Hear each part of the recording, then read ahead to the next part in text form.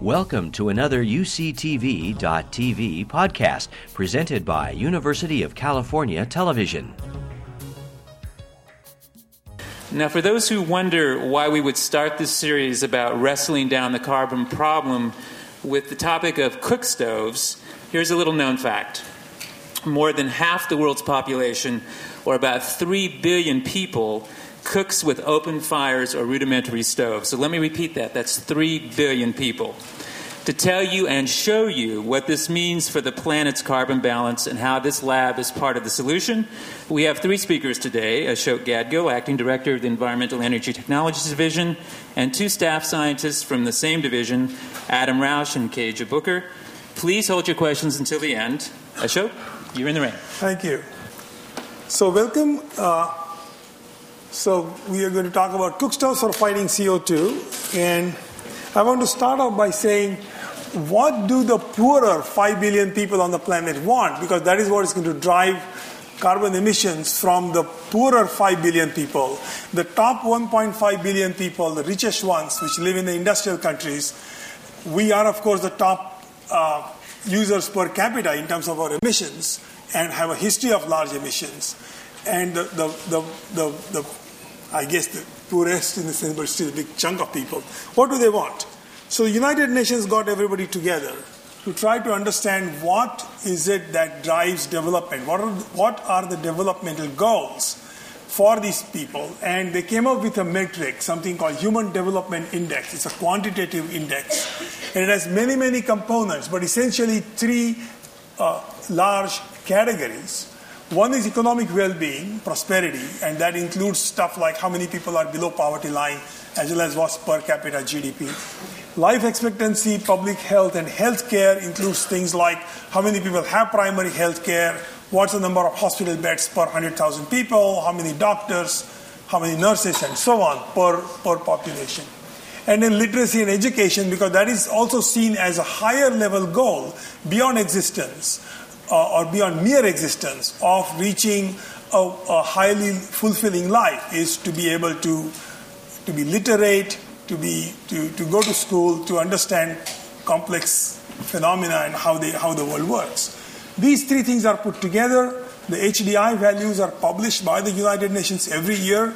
The range is from 0 to 1, and this is what the world looks like under HDI. This is the highest. And these are the about 1.2 billion people, Japan, Australia, Western Europe, United States, Canada. And that's the rest of the world. Okay?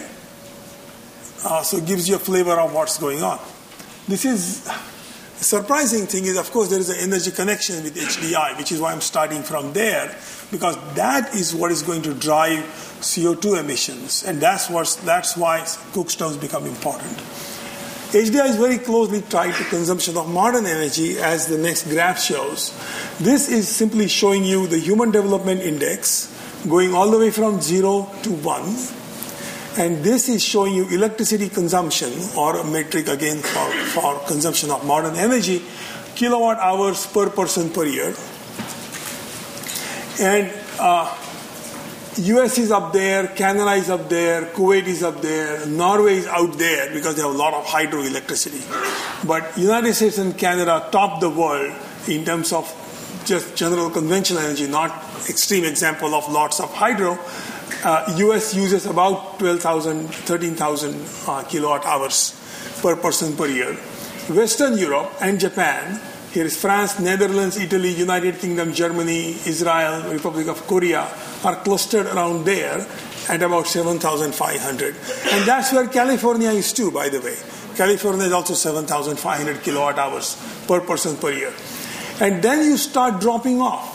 And then HDI goes down and down and down to 0.3 for Niger, about 0.6 for India. Here is Brazil, here is Mexico. And all of these countries are, of course, trying to move up, but we don't know how to go to high HDI without also moving towards the right on this curve. Okay, and that's part of the problem. Here is CO2 emissions of selected countries. These are CO2 emissions per capita, tons of CO2. Okay, USA is up here. We want to bring it down to the global average of 5 to stabilize CO2 concentrations, and we are up at about 22. Okay? So this is where we need to come down. Other European countries, as you saw from the previous graph, are already halfway down. The two enormous population giants, India and China, are crouching in a corner with more than 1 billion people each. And they all want to get to be like Australia and the United States. And the real incomes are rising for sure. It's a fact. The question is, what's going to be the trajectory of these enormous populations as they try to get to be like this? So effectively the choice is, do they take that trajectory and then hopefully come down? Or do we figure out a way to have a low carbon development path for these countries, something that these countries haven't experienced? Historically, there is no evidence of having done so. So there is no path for them to emulate. Currently, they are, of course, trying to struggle up to go up like Korea and Germany. So here's another way to look at it. This is the population distribution of the planet. You can see the most densely populated parts of the world are here, over there, some pockets there, and of course over here, right? The next slide is the world at night, a composite satellite photograph taken at night over the planet in absence of clouds. And effectively you are getting a world map of global electricity consumption. This is the electric light that leaks out to the sky, observed from satellites. And you see dark patches where there were population hotspots. But now you see electricity hotspots. You see Japan really brightly lit up. You see the eastern seaboard of the United States and Western Europe. And you overlay these two maps and you begin to see what's going to happen potentially when the rest of the world wants to light up like us. This is the overlay. Okay? You see all these patches which are still dark. You see this is pretty dark even now. This is lit up decently. This is lit up enormously, and so is Japan, right? So we have a ways to go when the developing countries will struggle to catch up with us. But the question is, are they going to catch up with us in the same trajectory that we took? If they did, or if they do, then we are all in trouble, them and us, as the planetary carbon budget goes out of control. Okay? Their perspective is that the atmosphere is a global commons, but there is very little headroom left for more CO2 to be emitted. And most of the CO2, most of the anthropogenic CO2 that is out there in the atmosphere currently is actually attributed to the industrial revolution in the Western economies, in the industrial economies. So they do need to improve their livelihoods, and they didn't put most of the greenhouse gases that are up there now in terms of the anthropogenic accumulation of CO2. So their question is, what about us? And where we go from here is just an illustrative answer in terms of fuel-efficient cook stoves for the poorest 2 billion on the planet.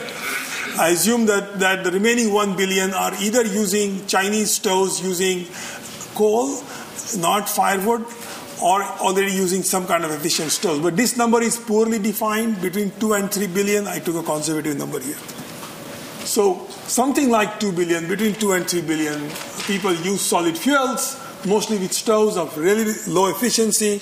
This is a daily grind of going out there in the field and actually foraging for fuel wood, something people do every other day. And most of them cook on simple 3-stone fires, which is what this woman is doing.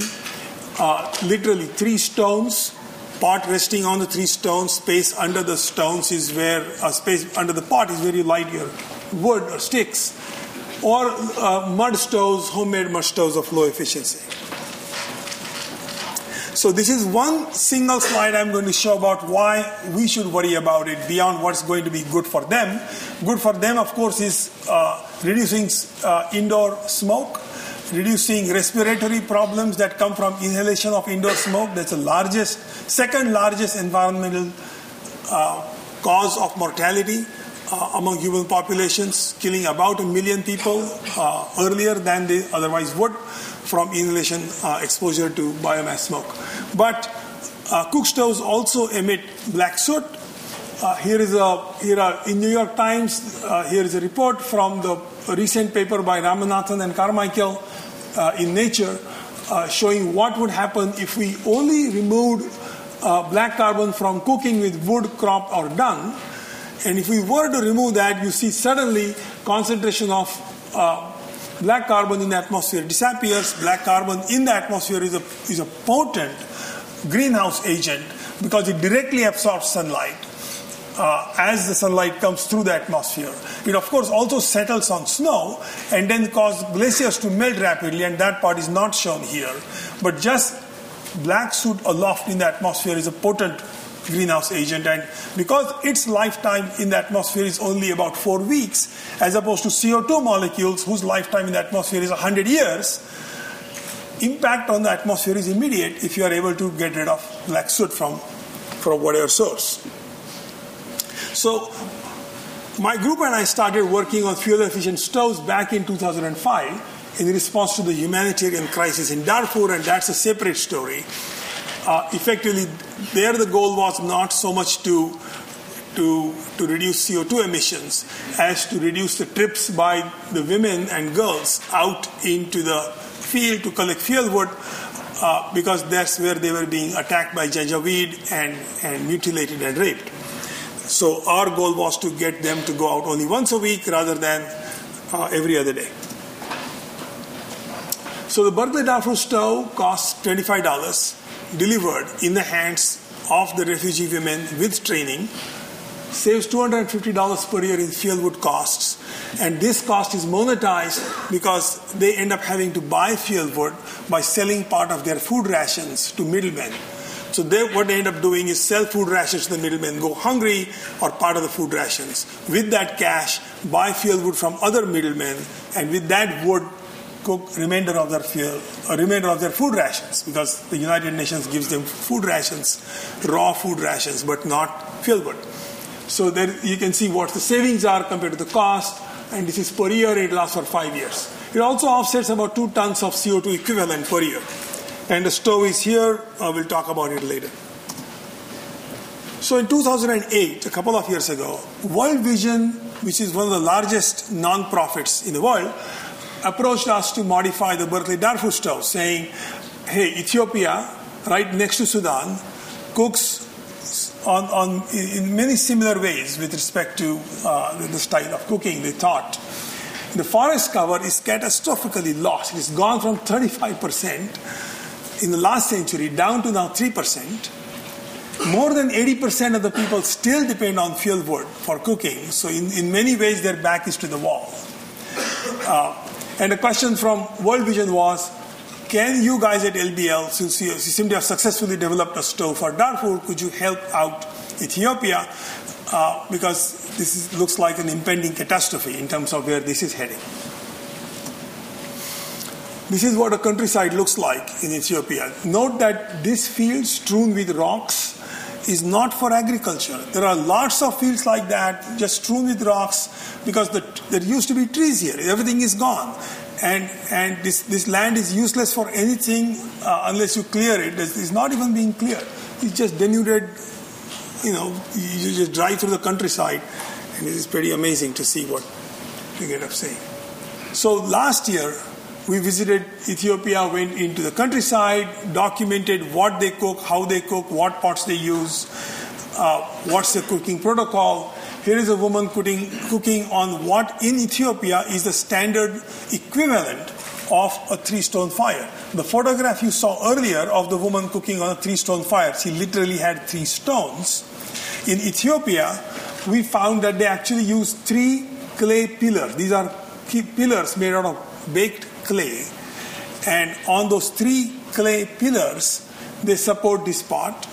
But effect is the same. In fact, there is even more open space for radiation to leave. There is even more open space to lose heat. So the 3 clay pillars is equivalent to a 3-stone fire. So we went there, we observed, measured a whole bunch of things, and brought back pots to Berkeley, saying if you're going to modify a stove, we need to make sure that this stove will work with the pots they use. Okay?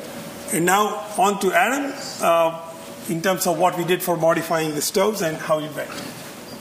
One of our principal tenets for the group has been to seek to understand and respond to the needs specific to each individual group of people we're working with. For example, these two photos look very similar. On the left, we have a Darfuri woman cooking a meal. On the right, an Ethiopian woman doing the same. But it's important to note that these are different foods being prepared, with different cooking methods, in different pots, with different stir sticks. Note that the Ethiopian woman is cooking indoors, and the Sudanese woman is outside.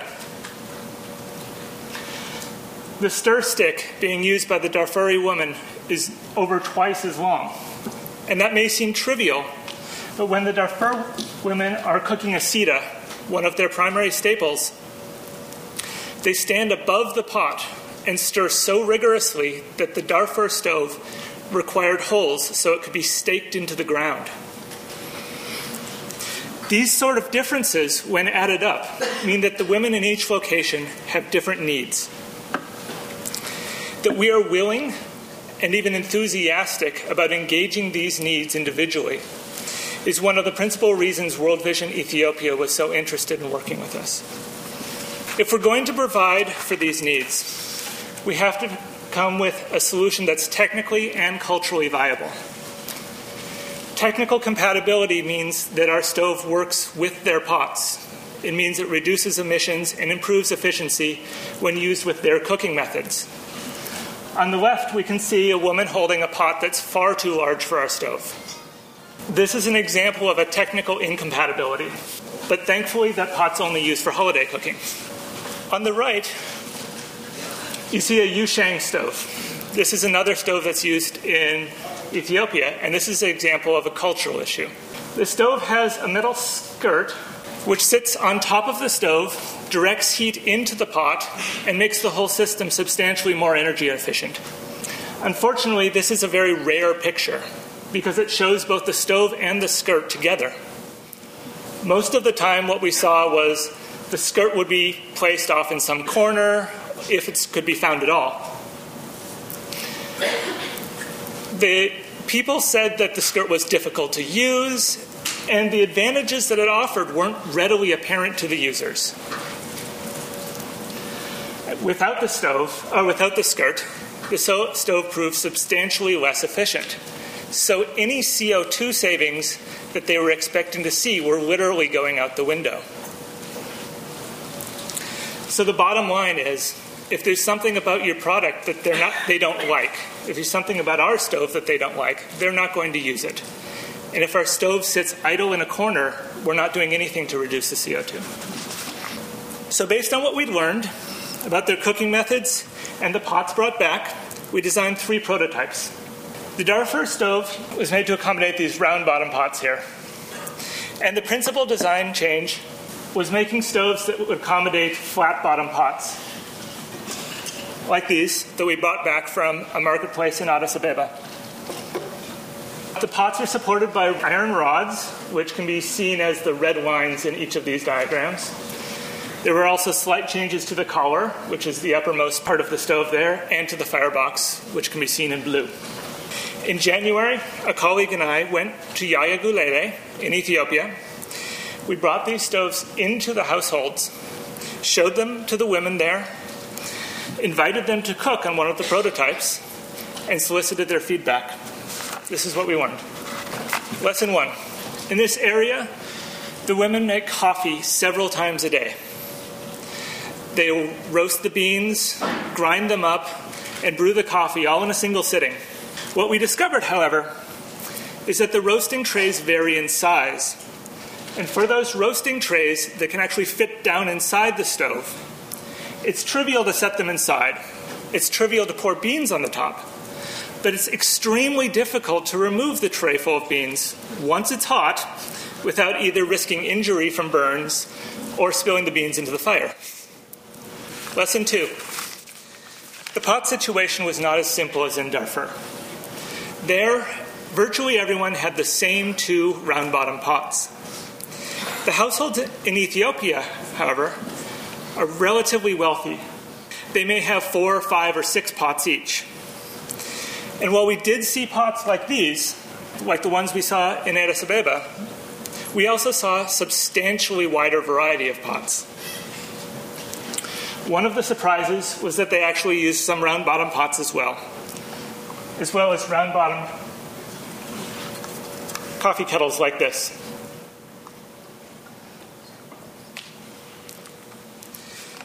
When these were placed on the parallel rods in design A, they proved unstable. When women would stir the round-bottom pots, they would rock back and forth, and the coffee kettles would tip over even without stirring. Basically, design A was out. The largest cultural compatibility concerned dealing with the ash. Largest cultural compatibility issue, I might say, concerned the ash. The Darfur design let the ash and charred embers fall through the grate onto the ground below. Since the Darfuri women cooked outdoors, this wasn't much of an issue. But the Ethiopian women cook in their homes. Still, given that these huts have bare earth floors, the ash and embers had never been much of a consideration for us. We didn't understand how important it was for them to keep that floor tidy until one of the women told our translator, "It burned my house." So that was our wake-up call. That night, in the hotel, I built a makeshift pan to catch the ash for our subsequent trials, and we've absolutely included ash pans in the subsequent designs. You can actually see this is ash that's come down and fallen out after a meal. And up here, this is the makeshift ash pan in the background. We also had a few cases where women reported cook times that took even longer than when they were cooking with open fires. This is a bit of a surprise for us, but generally they fell into two categories. First, when the pots were substantially smaller than the firebox of our stove. So this is one of those tea kettles. See, this firebox is that interior wall there. Second case was when the pot fit snugly into the stove. For the first case, we theorized that a lot of the hot gas simply gets to escape out the top without ever interacting with the pot. So we're losing efficiency there. In the second case, we think the pot all but seals off the airflow, and so the hot gases are forced to escape through the mouth of the stove where the firewood's coming in. Again, we've updated our designs to take into account. Going forward, we've created a design which uses 4 angled rods so it can support a wide range of flat-bottomed and round-bottomed pots without rocking or tilting. You can see the large triangular ash pan. It's actually underneath in both images here. V-shaped tabs, it's here, there, and there, which keep a large pot from sealing off the stove completely.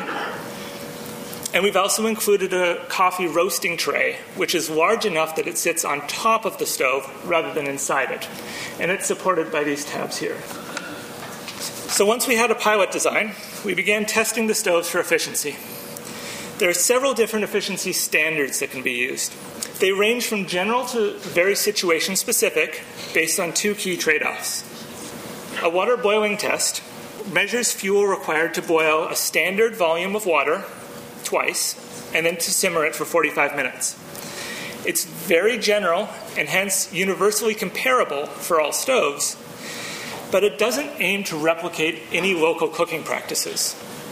In contrast, a controlled cooking test measures the fuel required to perform a specific cooking task, and that cooking task is designed for the culture, for the region, to mimic the local cooking practices. The downside is that you can't compare a controlled cooking test from Darfur to Ethiopia to Mexico to Haiti. The second trade-off involves test location and separates the kitchen performance test, which is done by local cooks in their kitchens, from the other 2 tests, which are done by researchers in lab settings. So the kitchen performance test offers perhaps the most reliable way to assess the possible impact of an intervention in a given region. But it's expensive, it's time-consuming, it's less controlled. There's a bunch of other variables that come into play because you're not in a lab setting anymore. You don't have control over everything. So as of May, we've completed the first of these, the water boiling test for the Ethiopia design. I'm going to share a few of the results that start to show the basic trend with our stove compared with both open fires and other stoves being used in Ethiopia. From left to right, we have Berkeley Ethiopia stove. This is our guy here. This is an EnviroFit stove. This is the Yusheng, tested with the skirt fully in place. This is the Tikikil, which is created locally in Ethiopia. And at the far right, we have an open fire, the 3-stone or 3-column fire. First off, all of the stoves have substantially better efficiencies than the 3-stone fire, which is what we expect. These numbers here are very low compared with everything else, which is basically in the 20% range. Our stove, however, also proved slightly more efficient in the boiling phase, that's here compared with these numbers, and substantially more efficient in the simmering phase. The downside is that our time to boil was longer than any of the other options. So in a nutshell, our stove is slower, but more efficient. The other side of testing stove is the emissions. Shown here is our laboratory setup and apparatus for doing open burns. The fire is tended under this metal box here to the right. Gases flow up through this duct, are mixed, sampled, and then sent to various instruments. With this setup, we've taken measurements for the Darfur stove, and we've taken measurements for open fires, testing CO and CO2 emissions, testing black carbon and particulate levels. And such testing will be a crucial step for the Ethiopia program because it's what will allow us to quantify both our greenhouse impact in general and our CO2 reductions in particular. With that, I'm going to turn it over to KJ. In the interest of transparency, I feel that I should be honest and let you all know that I'm not actually a staff scientist, although I'm honored to be called one. I'm actually a graduate student at UC Berkeley. And I'm going to talk a little bit, so is Adam, by the way. I'm outing him. I'm going to start by talking about my piece of the talk will be talking a little bit more about the connection between carbon, cook stoves, and climate change. So when we think about carbon, one way to think about it is that it exists in several different pools in the oceans and soils, vegetation, and the atmosphere. And it's constantly moving between all of these different pools through various mechanisms.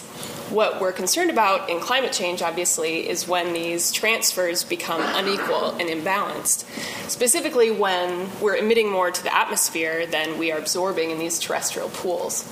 So this first picture is a mature forest. There's no human use. It's emitting carbon dioxide to the atmosphere through decay and respiration, but it's also absorbing carbon dioxide through photosynthesis. And in this system, it's pretty balanced. Actually, a lot of mature forests are absorbing more carbon dioxide than they're emitting, but in general, this is a balanced system. Now we add in human use. So there's humans pulling some wood out of this fire out of the forest for their 3-stone fire. But as you can see by the arrows, it's still pretty much balanced. The use on the forest is low enough that the emissions from the fires are recaptured by the growth in the forest.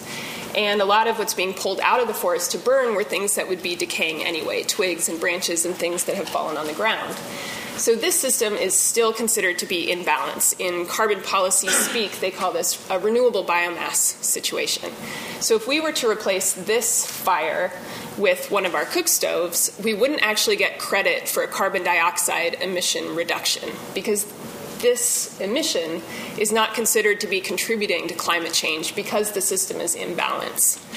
Now, it should be clear that there are the other emissions that both Adam and Ashok talked about. So replacing this with a Berkeley-Darfur stove or an Ethiopian cook stove would still have climate benefits because we would be reducing carbon monoxide, methane, black carbon, but you don't get any credit as far as carbon dioxide is concerned. So a lot of the efforts for carbon and cook stoves are focused on this third situation. And in this situation, you can see that human use in this forest is very high. We've reduced the size of the forest, so there's less trees to absorb carbon dioxide from the atmosphere, meaning that the sink is weaker, and we're also emitting far more than we're absorbing. So these red arrows represent an actual net increase in atmospheric concentration of carbon dioxide. And so, if we replace these 3 stone fires with cook stoves, we reduce this contribution to global warming, and so we're actually having an impact on global warming with these cook stoves by using less wood, decreasing emissions, and we actually earn a carbon credit for those reductions. So how much are we talking about here? Each stove reduces about 2 tons of carbon dioxide per year, or avoids the emission of 2 tons of carbon dioxide per year. To put that in context, an average U.S. passenger car emits about 5 tons of carbon dioxide per year. So 2.5 stoves disseminated in Ethiopia offsets about 1 car in the U.S. per year. Or you can think about it as each American emits about 20 tons of carbon dioxide per year. So 10 stoves would offset the emissions of your average American. But we're not talking about 5 stoves or 10 stoves. We're talking about hundreds of thousands of stoves. So when you get up to those large scales, you actually come to see a really significant impact. So we're talking about 40,000 cars off the road, emissions of 10,000 Americans offset by this project in Ethiopia. So what is a carbon credit? How do we come up with these numbers? Adam talked a little bit about this with the work that we do in the lab. So you start out by measuring emissions in absence of the project. So what are the emissions from the 3 stone fires? And we do some of this in the lab, and some of that's, as Adam talked about, in the field with these kitchen performance tests. You actually go into a sample of households, you watch them cook, and you measure all of the wood that they're using and use that to calculate emissions. And then you take that same sample of households, replace that with a cook stove, and then measure the emissions over the same period of time. The difference in emissions is the avoided carbon, which is how you earn the carbon credit. It's that carbon that you're saving. So 1 carbon credit equals 1 metric ton of carbon dioxide. And as we've talked about a little bit, our stove saves about 2 tons of carbon dioxide, or 2 carbon credits per year. And it's important here that 1 carbon credit is 1 metric ton of carbon dioxide because these carbon credits are transferable. So the idea is that a ton of carbon dioxide saved or emitted anywhere in the world, whether it's Africa, Asia, the United States, has the same impact on global warming. And this is important in part because while the impact of each carbon credit is the same, the costs to produce it vary widely. So this is a famous graph, the McKinsey curve. I'm not sure how well you can read it in the back, but it shows the cost of saving a ton of carbon dioxide in various ways. So it goes all the way from actually saving you quite a bit of money to costing over $50 per ton. So if the impact is the same, but the costs are different, then you get to the idea that maybe people for whom it's expensive to reduce should be paying people for whom it's cheap to reduce to make those reductions instead. It's more efficient if we attack those cheaper options first. So this is a hypothetical example in which we have a company A, which emits 5 tons of carbon dioxide per year. B emits 10, so the total for this sector is 15. For A, it only costs $25 to reduce a ton of carbon dioxide output. For B, it costs $50. So if we as a society decide we want to reduce the total output by 2 tons, we have multiple options for how to do this. One would be to tell A and B, you each have to cut a ton. Total cost for that, $75. $25 for A, $50 for B. The output goes down to 13. The other way to do this is to allow trading. So if you allow trading, then A can reduce both tons because it's so much cheaper. The total is the same, it goes down 2, but B doesn't reduce at all. Of course, A is not doing this out of the goodness of their heart. B is going to pay A to make this reduction. They're going to pay them something more than $25, something less than $50. And this is kind of the situation that we're in right now with our cook stoves, because we can reduce our emissions, or the emissions from these 3 stone fires, more cheaply than a lot of factories or industries in Europe can reduce their own emissions. So they're willing to pay us to reduce emissions in Ethiopia. And they do this by buying the carbon credits that we're producing. One thing that's really exciting about this from a cook stove or a technology perspective is that, as Ashok talked about, these cook stoves are a technology that's valuable for all kinds of reasons. And carbon credits allow us to pay for them in a whole new way. So, as he said, a typical cook stove for our project costs about $25. Obviously, that's too much for your typical family in Ethiopia. They don't have $25 to buy a cook stove. And so typically that stove cost would have been subsidized by raising money through grants or donations or something along those lines. And that's how we've been doing it for decades, actually. But carbon credits give you another option. So there is a cost associated with applying for these carbon credits. The application process is expensive. You have to do monitoring and verification to show that you're reducing what you say that you're reducing. So it comes out to about $35 per stove. But if we reduce 2 tons of carbon dioxide per year and get 2 carbon credits per year, each of those carbon credits sells for $16 on the European market right now. That's like this week's price. So that's $32 per year that we could earn through carbon credits, which leaves consumers in Ethiopia only having to pay $3. That is affordable to a family in Ethiopia. So carbon credits give us this option to produce these technologies that are useful for all kinds of ways and pay for them in a way that allows them to be affordable to consumers. And that's just in the first year. So these stoves generate these carbon credits over their lifetime. If they pay themselves off in the first year, these next 4 years are all profit. So that's over $100 that each stove is generating in profit per year. And who that profit goes to depends very much on how the project is structured. There's investors in Europe that pay for the project up front. They get a cut of that. Often the community gets a cut of that. Some of that goes back to do other sorts of development work in those communities. And our hope is that as these things go on, that more of that money will come back to places like the lab or to organizations that are developing other energy-efficient technologies for the poor. So now I'll turn it back over to Ashok.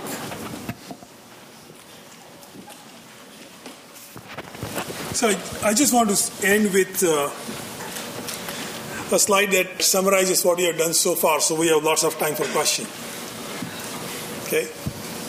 So current status. You heard already that the stove has tested well in the lab using the international water boiling test. So we use the water boiling test here. World Vision Ethiopia used the same identical protocol in Ethiopia and tested the other stoves, but they are comparable because the protocols are standardized across countries. And the Berkeley Ethiopia stove seems to be equal to or better than other stoves by World Vision Ethiopia regarding the efficiency. It is lower powered slightly, but it takes therefore a little longer to boil the water. We finished building 20 of these stoves in Mumbai, flown them to Addis Ababa just a few days ago to World Vision Ethiopia so that they could field test them with rural women cooks with real food, with real pots and so on. So we'll start getting some feedback from these women cooks in terms of how that is accepted.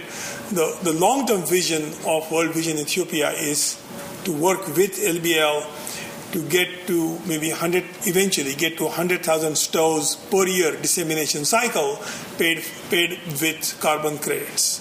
So that's where they are going. Our role, of course, is focused on the science and engineering and monitoring and verification assistance. And lastly, regarding the Berkeley-Darfur stoves, we had set back a little while ago the nonprofit on the ground, which we were working with, called CHF International, was expelled by the government of Sudan back in early 2009. But we set up an assembly plant now in Darfur to build stoves in Darfur by Darfuri refugees whom we trained. We also sent all our equipment there to build stoves there. Steel plate flat kits are made in Mumbai, shipped to Port Sudan. So 3,000 of the Berkeley-Darfur stoves were built in Darfur since October 2009, and they're all distributed.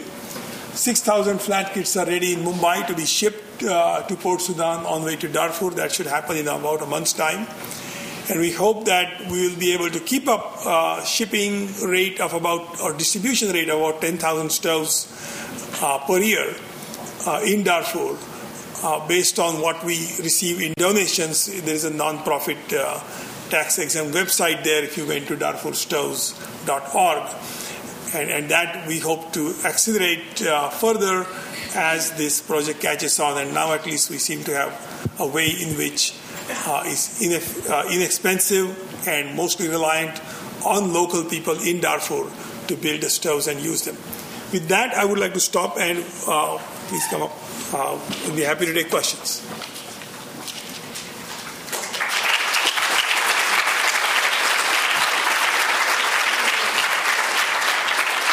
Okay, if you have a question, please raise your hand. Right. Just showing off the Berkeley-Darfur stove, which many of you have seen, is not very big, it's not very heavy either. And then you already saw the pots and pans. These are the ones we bought in Ethiopia, and there's a coffee kettle and so on. But questions? Okay, question. Yes, please, Rich. Yes. You mentioned a little bit about the monitoring and verification over here. Have you seen any evidence, either in your stove or in other stoves, of the equivalent of, say, a rebound effect in electricity consumption, whereas now that some of these people are using more efficient and better stoves, that they might be using them more and more? We haven't seen a rebound effect, which is what you're referring to is commonly seen when you put insulation in a house, people raise the thermostat up in winter, for example. We haven't seen that, haven't been doing that level of high accuracy monitoring in Darfur, nothing at all. In fact, when we do this in Ethiopia, we'll actually measure actual savings in fieldwood. So then we'll have some handle on this. We'll see where it goes. Yes. Hi, my name is Kavus Mazari. My question is not really related to the technology part of it. My understanding is that the project is it helping more the industrial country or the poor countries? If it's helping the industrial countries, then it seems to me that are we actually considering the cultural aspect of that or not? Are we trying to introducing some kind of a high tech to their culture? Are we initiating some kind of a change that might happen in long run, and are we studying the consequences of that? Okay. The project, I think, if we are successful, we will help presumably not just the developing countries, but everybody on the planet in terms of a lower rate of CO2 emissions. The immediate effects, the local effects, are all in the developing world for the bottom 2 billion people who are exposed to smoke from biomass and who suffer respiratory problems, not only for the women, but usually also for the children who are along with the women when the women are cooking. So the indoor environmental problems from smoke are experienced locally. The deforestation is experienced locally. The CO2 problems are experienced globally. So I hope that answers your question to some extent. It helps all of us to some extent on the planet, and it helps even more the local people who are presumably going to be using less drudgery for collecting fuel wood. They are going to spend less time chopping fuel wood. They will have a better survival for their forests, and they will have less exposure to biomass smoke. Can I add something? Sure, of course. I think also on the subject of whether this is sort of a high-tech something that we're sticking in without thinking about how it's going to affect their culture. One of the things that our group does that I think really mediates against that is that we go there first and learn how they cook and learn how they're living, and we try to really adapt the stove to each specific place that we're going. And this stove, it uses the same fuel as they were previously using, so in a lot of ways it's not that different, it's just more efficient. The carbon forest balance seems to me like you're addressing the carbon emission part of that equation. Is there a similar effort being done to address the deforestation?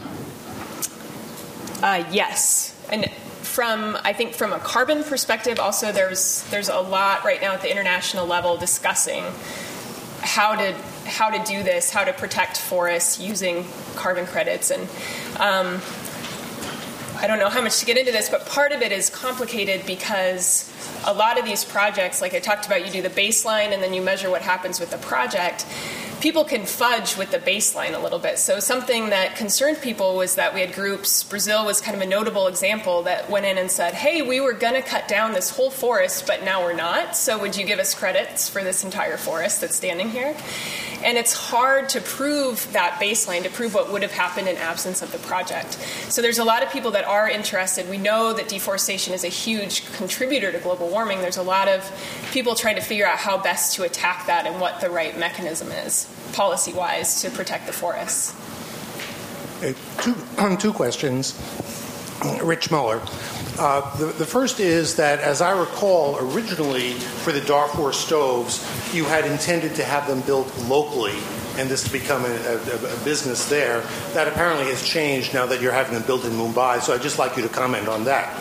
The second question is that early in your presentation, you mentioned that the fuel cost in Darfur was an astonishing $250 per year. It must be much lower in Ethiopia because that cost seems to me to overwhelm the money saved in doing that. If the cost is that high, it would overwhelm all the other considerations, including the carbon credits. So what is the cost in Ethiopia for fuel that's saved? Good questions both. Our intent is to push stoves production and assembly as far close to the end-use point as possible. We surveyed Sudanese factories, we surveyed and we found that the cost to build a stove in Sudan, of course in Darfur they cannot punch out steel plates, so you've got to go to do it in Khartoum, and then the stove cost shot up to $65. The grate alone cost $10 in Khartoum. The grade cost $2 in Mumbai. So then we went and qualified a number of nearby countries and incorporated shipping costs. And it turns out that India and China have an edge in terms of at least making the stove out of flat kits, the IKEA style flat kits, which is what is currently built in Mumbai. The stoves are not built there. So flat kits are essentially punched out on a hydraulic press out of steel plates in Mumbai. And then they are shipped by surface to Port Sudan.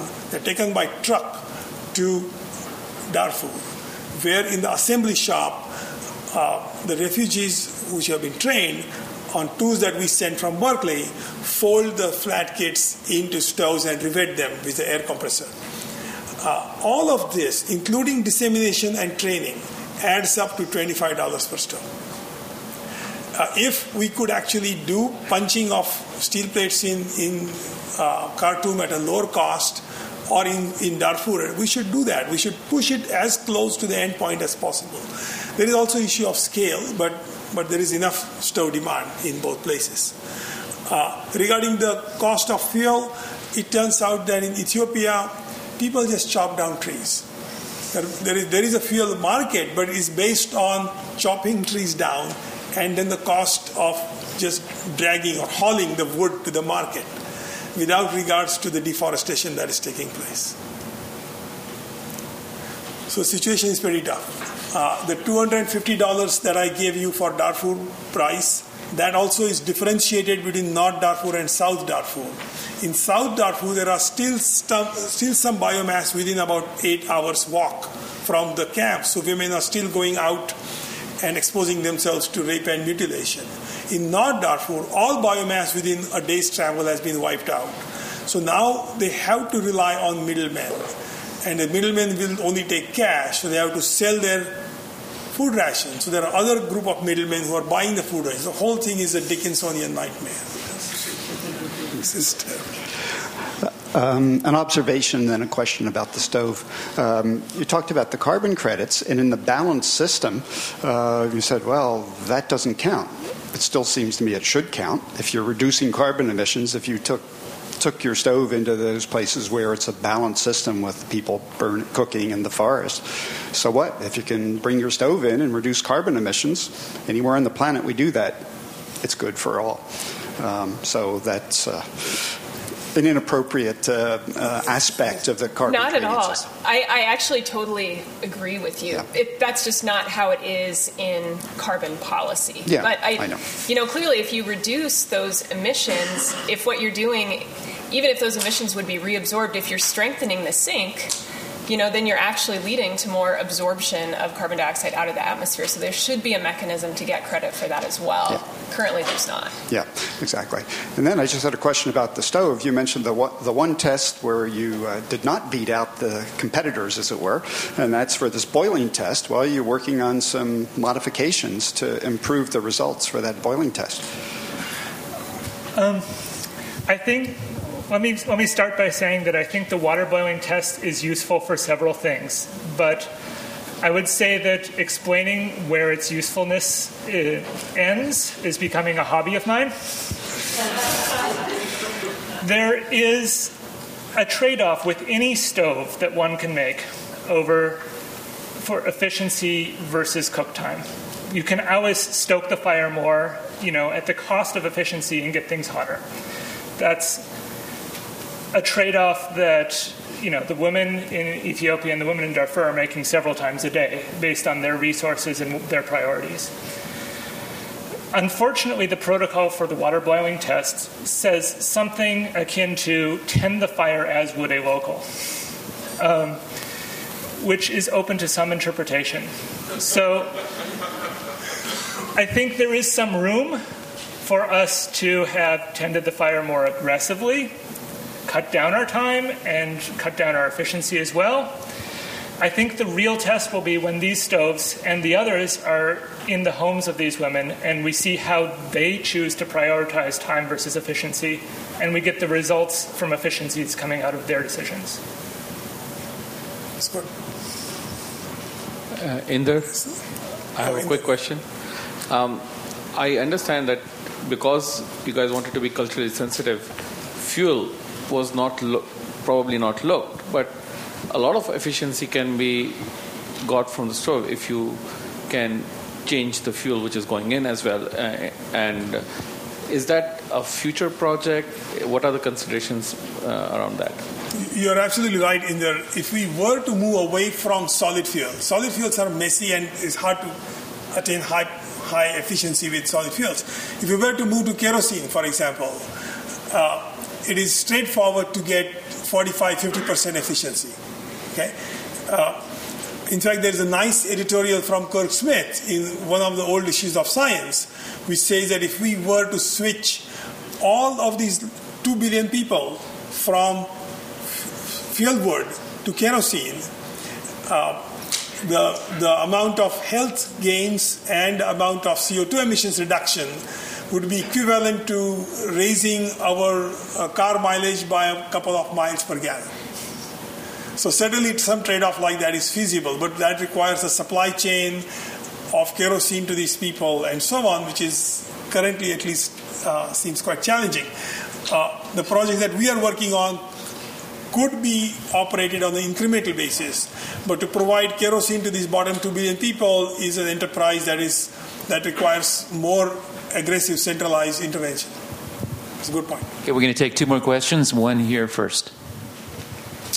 Hi. First of all, I want to actually thank you and applaud you for the efforts that you've made with the stove and the efforts you're making around the globe.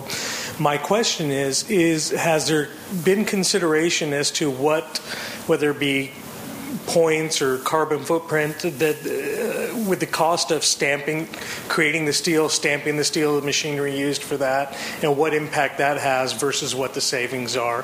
Have there been studies on that? And if so, can you share those numbers? Sure. Thank you.